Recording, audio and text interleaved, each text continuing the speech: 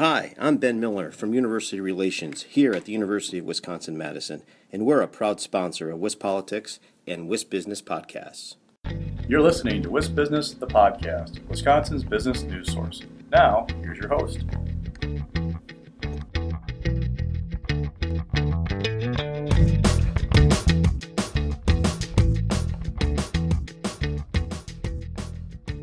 Hi, everybody. This is Alex Moe here for WisBusiness, the podcast. Today, I'm joined by Ayla Anac. She is the CEO, president, and co-founder of InVivo Sciences. Ayla, thank you so much for coming on the show. It's a pleasure and being here. Thank you for the invite. Absolutely. So first off, just to get us started, why don't you provide a brief overview of your company for myself and listeners who aren't familiar? Of course, as I am one of the co-founders, InVivo Sciences is a preclinical stage biotech company developing therapeutics for rare type of heart failure using an innovative precision medicine approach and technology platform that has been developed by the NIH in Wisconsin. And we are very proud to be able to do this development in our Wisconsin city, which was very critical for us to be grown here. And the technology is interesting, and we have been pioneering the three-dimensional cell culture field for very long years. And we actually focus on cardiac tissue development and integrated with the artificial intelligence recently. And this technology is enabled to stratify the patient populations now by taking blood or urine sample directly from the patient that is going to be tried on the drugs. And that drug development can be effective because we can bring the right patient population to the right time by the pharmaceutical companies by selecting them based on their heart tissue and their effect to the drug at the same time. And it is very unique. And the precision medicine has not been implemented in the field for cardiovascular side, although oncology has been used quite a bit precision medicine. So that is our goal, to enable precision medicine through our innovative technology and offer this to pharmaceutical companies for not only our lead compound we have, but for them to try and develop other drugs for the heart failure. I see. That is fascinating. I'd like to dig in a little bit on the science behind your company. Can you explain how you create these 3D cell culture samples and what role artificial intelligence plays in your company? Yes, and simple actually, as simple it can get, blood or urine sample or a skin sample is sufficient to take directly from the patient who will be the one that is needing the drug for their heart failure. And it could be also rare diseases. It could be implemented in that field. But what we do is very easily we can collect the sample directly from that patient group. And we integrated artificial intelligence into our technology platform recently by the help of NIH. And what this technology does specifically identified a subgroup of heart failure patients by analyzing the diagnostic parameters for them, including their age, gender, genetic conditions, echocardiograms, and all is coming from them, from the patient samples received. And we match the patient subgroup to the tissue data that we have collected from them, to the drugs that is in the development. And also we determine the cardio safety at the same time from those samples, because if the drug is toxic for that specific patient, for the age of the patient, it will show on the cardiac tissue that has been grown from the patient. And since we automated entire system with our instrumentations, and it is totally in one package and housed, the drug for the right patient at the right time for that heart failure patient can be developed effectively and also cost effective.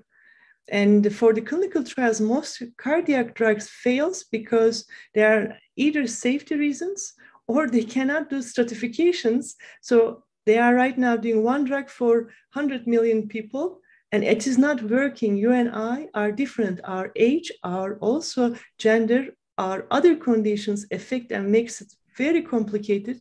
So the cardiac actually is the one that needs to have precision medicine, like cancer patients. And one interesting part is that unfortunately there is a lack of significant investment compared to oncology to cardiac. According to bio industry, there are 13 times less investors coming to invest in cardiac therapy development, and such as that 15 or 15.5 billion investment for oncology recently versus the 1.2 billion investment dollars to the cardiac drugs. What it created is that the development of the new innovative drugs is so little. It's only 3% grown since 2015. This is according to bio industry report. That is what we are trying to change, because we can do certification and we can offer this to drug companies, and they can come to Wisconsin and develop their own drugs in addition to take a look our own program, which IVS 201, which is a therapy for the heart failure with preserved ejection fraction. And as you can see, directly developed from the subpopulation who has that heart failure with preserved ejection fraction. This is possible. Okay, and for those listening who aren't familiar with the concept of the ejection fraction, can you briefly explain that concept?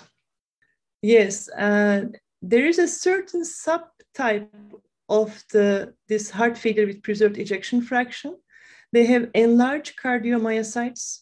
That means that their cardiomyocytes is much more bigger, and increased size of fibrosis like scar inside the heart. And that makes the hyper and diastolic dysfunction. That is like the heart is not really working as properly and as should be. And those patients also develop other conditions, sometimes diabetes, and that also add on to complications and the cost of the therapy. So we go after that specific population that has a very special heart condition that doesn't have enough innovative drugs currently yet in the market. Only few drugs is not enough.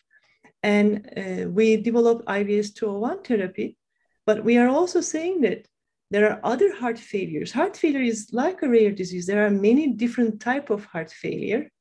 And if we do not understand your or mine specific heart failure based on our age and based on our other condition, the given drug, no matter what drugs we are taking, is not really effective. And it could also create toxicity in the long term if we are not taking the right drugs.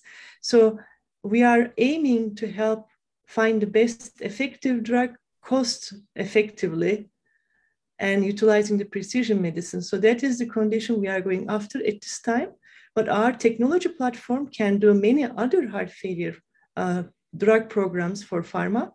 And that is why I think I am excited to come here and talk with you, because maybe we can find partners and we can also help others to develop their drugs so they can access the technology platform.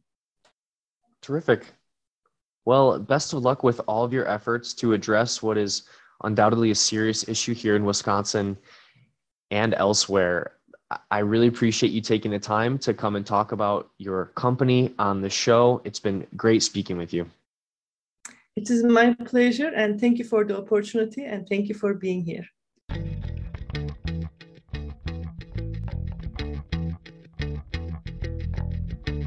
You've been listening to WISP Business, the podcast. Now stay tuned for a word from our sponsor.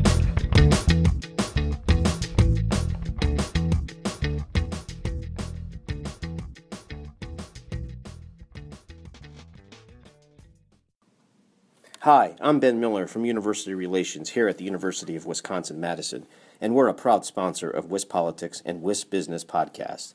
Did you know that almost 80% of UW-Madison's in-state students return to live and work in Wisconsin in the years after graduation? And almost half of all UW-Madison alumni are current Wisconsin residents. That's just one way we're driving our economy forward. UW Madison is working for Wisconsin.